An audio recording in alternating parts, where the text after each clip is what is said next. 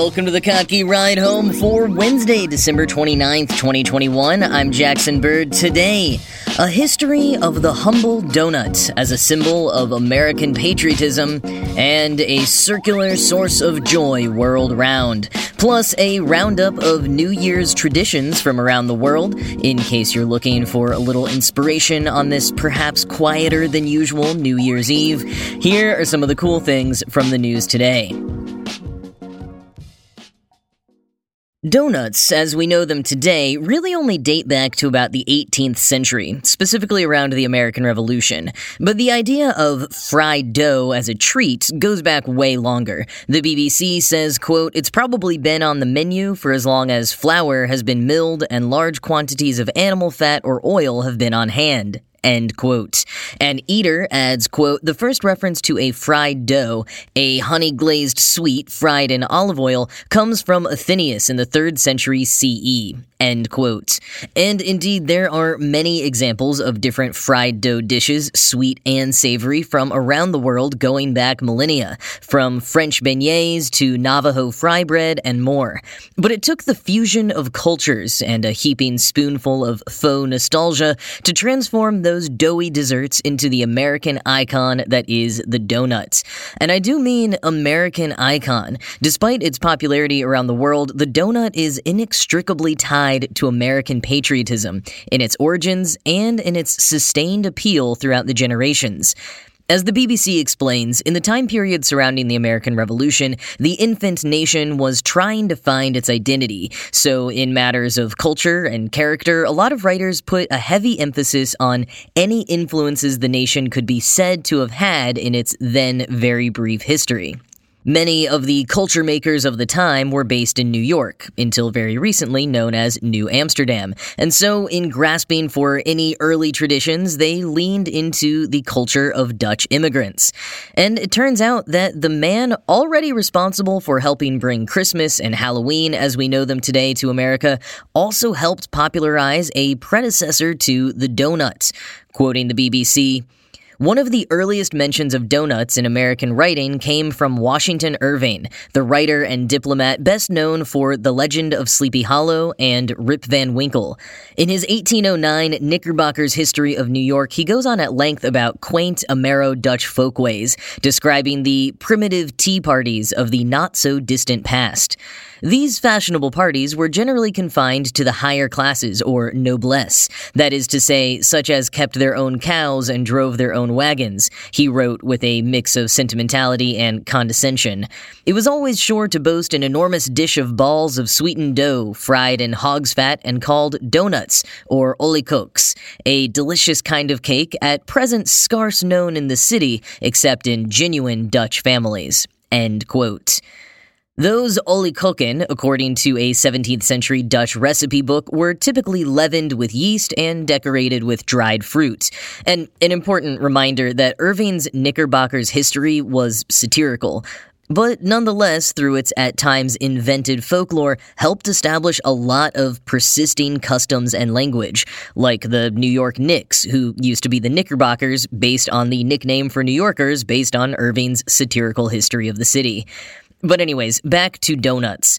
Despite that being the first instance of the word donut in print, several sources claim there was a shop selling some version of those Dutch oliekoeken as early as 1673. But the way Irving presented them, as a sort of rustic tradition with ties to our nation's origins, helped them persist as a popular homemade treat for decades, popping up in down-home stories like The Adventures of Tom Sawyer. They became a bit more popular after 1829 when, according to Eater, chemical leaveners like pearl ash became widely available. The use of these leaveners, precursors to baking powder, meant that the donuts didn't take nearly as long to rise. But they wouldn't really become so ubiquitous until after the First World War. Quoting the BBC, "Donuts' folksy cred may have reached its apex with the Donut Girls of World War I, Salvation Army volunteers who fried donuts for American troops. Hundreds of thousands of them were handed out near the trenches, and posters and tributes to these women's devotion in bringing a taste of home to soldiers abound. The Salvation Army's profile was likewise elevated. By the time the war ended, their chosen totem, the donut, was an ingrained symbol of home, writes John T. Edge in his book Donuts, An American Passion. End quote. And Eater notes that the women who served the donuts were called donut dollies, and according to JSTOR Daily, the soldiers who couldn't get enough may have been dubbed doughboys. Even if they were nicknamed as such, that wasn't actually the origin of the term doughboy. Quoting Smithsonian Magazine, the name doughboy goes back to the relatively donutless Civil War, when the cavalry derided foot soldiers as doughboys, perhaps because their globular brass buttons resembled flour dumplings, or because soldiers used flour to polish their white belts. End quote. But anyways, a lot of those returning World War I veterans, the doughboys, opened up their own donut shops, helped along by a 1920 invention by Russian immigrant Adolf Levitt, the wonderful, almost human automatic donut machine, which could make 960 donuts an hour. After World War II, during which 10 million donuts were consumed, machines were making tens of thousands of donuts a day, and the modern franchises like Dunkin' Donuts and Krispy Kreme were founded, or expanded in Krispy Kreme's case. Donuts became a strong symbol of American patriotism, from donut shops named things like Mayflower to donuts presented as a dish for the common man in popular movies. According to Smithsonian Magazine, donuts were a shining gem of the 1934 World's Fair, called the food hit of the century of progress. But, quoting JSTOR Daily, that undivided, circular, delicious, deep-fried link didn't last. In the 1970s, donuts got competition in the form of muffins, croissants, and other fatty breakfast foods. They lost their working-class associations, and perhaps most damningly to James Deutsch in his 1994 paper Ich bin ein Berliner, Dunkers and Donuts in American Popular Culture, in some circles, donuts became symbols of lazy, vindictive police who abused their authority while chowing down on a possibly perfect food. End quote. Deutsch felt that both the association of donuts as junk food and the stereotype of lazy officers oppressing the common folk loving donuts were anathema to the donut's long history as a populist pastry in America. But I wonder what he'd think now, 3 decades on from writing his paper, as we've seen donuts become something of a hip, gourmet treat. The franchises are still there, the accusations of donuts being too unhealthy to ever be allowed are still there, and the homespun mom-and-pop shops still exist, at least in regions that Dunkin' hasn't completely dominated. But there's also been a resurgence of donut culture, getting creative in ways that sometimes look nothing like what the donut dollies of World War I would recognize. No matter how many different breakfast cereals places like Voodoo Donuts try to cram on a yeast ring, even these modern incarnations retain 2 important elements whose origins are both a bit of a mystery: the name donuts and the trademark hole in the center. Okay, jelly donuts and Long Johns and stuff don't have the hole in the middle, but go with me here. Quoting Eater, the now standard donut's hole is still up for debate. Food writer Michael Crondall surmises that the shape came from recipes that called for the dough to be shaped like a jumble, a once common ring-shaped cookie. In Cuisine and Culture, A History of Food and People, culinary historian Linda Civitello writes that the hole was invented because it allowed the donuts to cook faster. By 1870, donut cutters shaped in 2 concentric circles, one smaller than the other, began to appear in home shopping catalogs. End quote. Regardless of who figured it out first, the explanation that a big ol' pastry cooked more evenly if you simply cut out the center is probably the true origin here. But all of the folkloric origins are pretty fun. Another likely invented origin story has to do with a New England sailor. Quoting the BBC, one version of this legend holds that Hanson Gregory's mother made donuts to take on his trips, and he jammed it over a handle on the ship's steering wheel to eat during a storm. End quote. There are a few versions of the Hanson Gregory story. In another, per Smithsonian Magazine, his mom had figured out that cutting a hole in the center would help it cook evenly through, but she also put some hazelnuts and walnuts in the center, thus a dough nut. And yet another pretty hilarious origin story is recounted by James Deutsch, the scholar writing in 94, quote, "Even more absurd is a competing claim that the hole was first created when a Nauset Indian shot an arrow through the window of a log cabin in New England, miraculously piercing the center of a dough cake that was being fried by a pilgrim woman." End quote.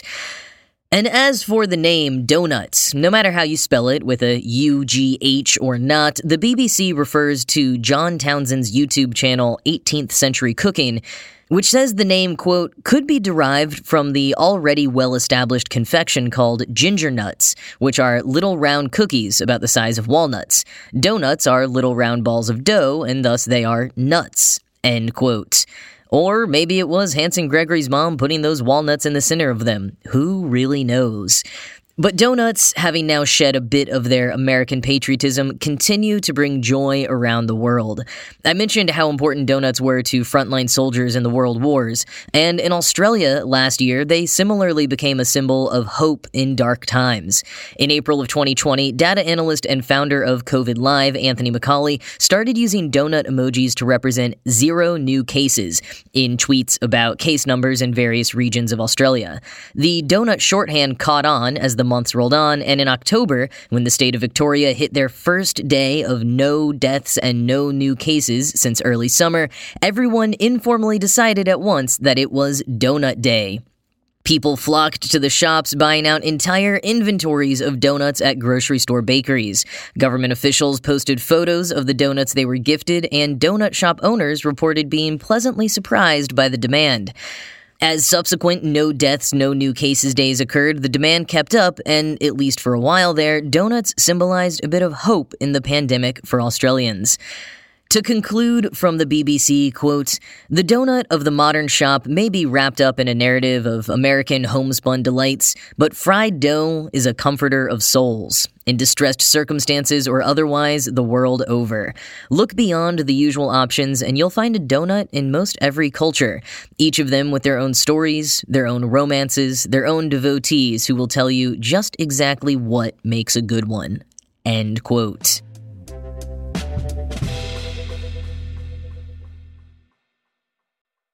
So speaking of donuts, eating donuts on New Year's Eve helps bring good luck in a number of cultures. In Germany, it's usually jelly donuts, but sometimes one of them will be secretly filled with mustard, and whoever gets that one is cursed with bad luck for the new year. New Year's Eve is not the only day for donuts in traditional German culture, nor are donuts the only food that bring good luck in the new year. Any ring or circle-shaped food will do, according to some, as this symbolizes coming full circle. Going back to James Deutsch in his 1994 paper on donuts that I referenced in the last segment, he opined on the appeal of the donut, saying, quote, "Other observers look for an explanation in the shape of the donut, known as the torus or toroidal topology, which some scientists believe is not only the shape of the universe, but also of its tiniest particle.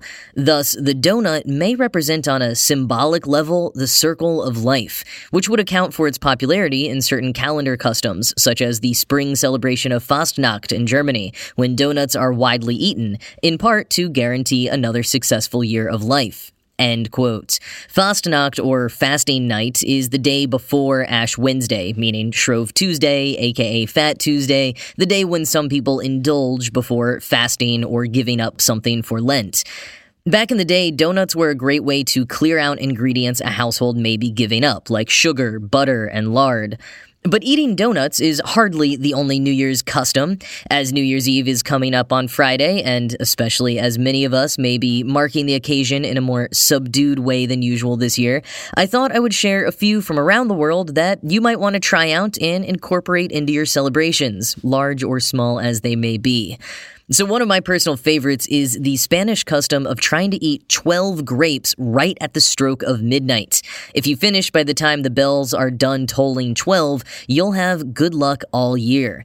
According to NPR, while most of Spain holds their big parties after midnight, celebrating the actual countdown at home with their families, the public venues that do have large celebrations have to order crates upon crates of grapes and dole them out to each guest.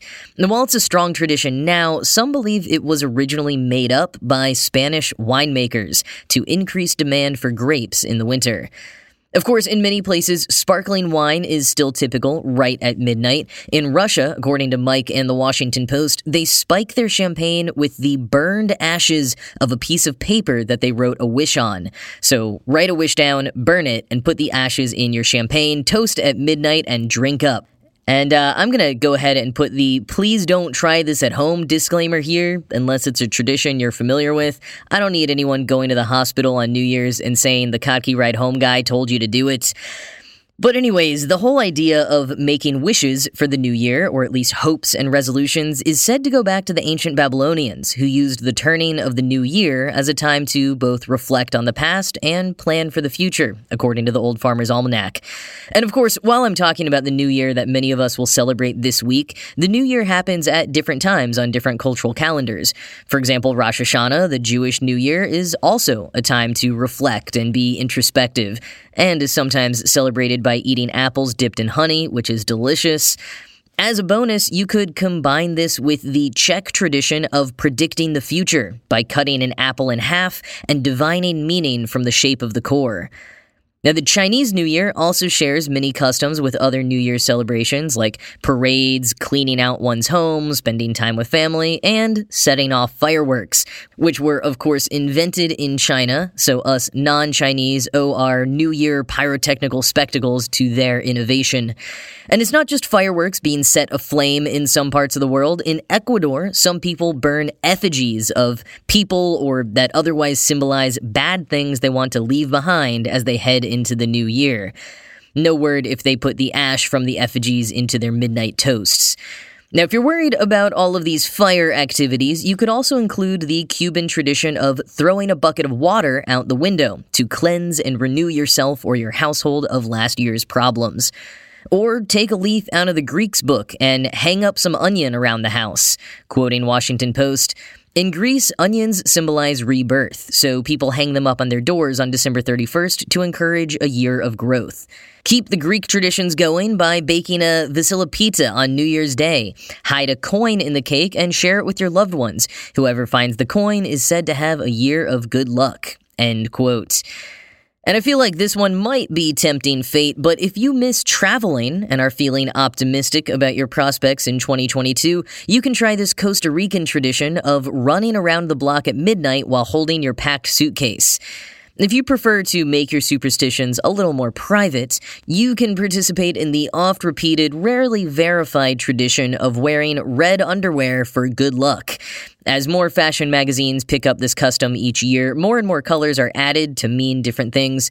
Wear red underwear if you want luck and romance, yellow if you're looking for financial prosperity, white if you're hoping for some peace and relaxation, and green if you're looking for adventure. That's what all the magazines say, anyways. But one New Year's tradition that definitely has a long history behind it is eating black-eyed peas on New Year's Day, often with pork and some greens mixed in. It's an especially important tradition among many Black Americans. Quoting the New York Times, the choice of greens, usually cooked with pork for flavor, comes from the perception among Black Americans that folded collard greens look like paper money, said Adrian Miller, an author and food scholar. Eating greens on New Year's Eve or New Year's Day is believed to bring about greater financial prosperity. The peas promise good luck, health, and abundance. End quote. The Times points out that it was the forced migration and enslavement of Africans by Europeans that helped lead to this tradition in a way. Collard greens originated in Europe, while black-eyed peas are native to Africa. Quote, geography also played a role in the variety of interpretations that emerged. In regions of the country influenced by the British, collards or kale might be served on New Year's Day, while in states like Louisiana, where there is a stronger German influence, people often enjoyed cabbage. Black and Southern traditions eventually became inextricable. Though New Year's culinary traditions persist across the South, Frederick Opie, a professor of history and foodways at Babson College in Massachusetts, noted that they can take on particular significance for Black Americans. Is there a correlation between a society or a culture that has experienced a larger than usual sense of being oppressed and marginalized, and that the hope for the next year means possibly experiencing something better? I suspect there is, he said. End quote. There are, of course, tons of different New Year's traditions and customs in different communities and individual families all around the world, but I like the way that the New York Times and the scholar Adrian Miller quoted before summed it up. Quote, "Though the menus may vary, the purpose is the same. The tradition has lived on because it's fun and it speaks to aspiration," Mr. Miller said. "You always hope that no matter what your condition is, that there's always a brighter future." End quote.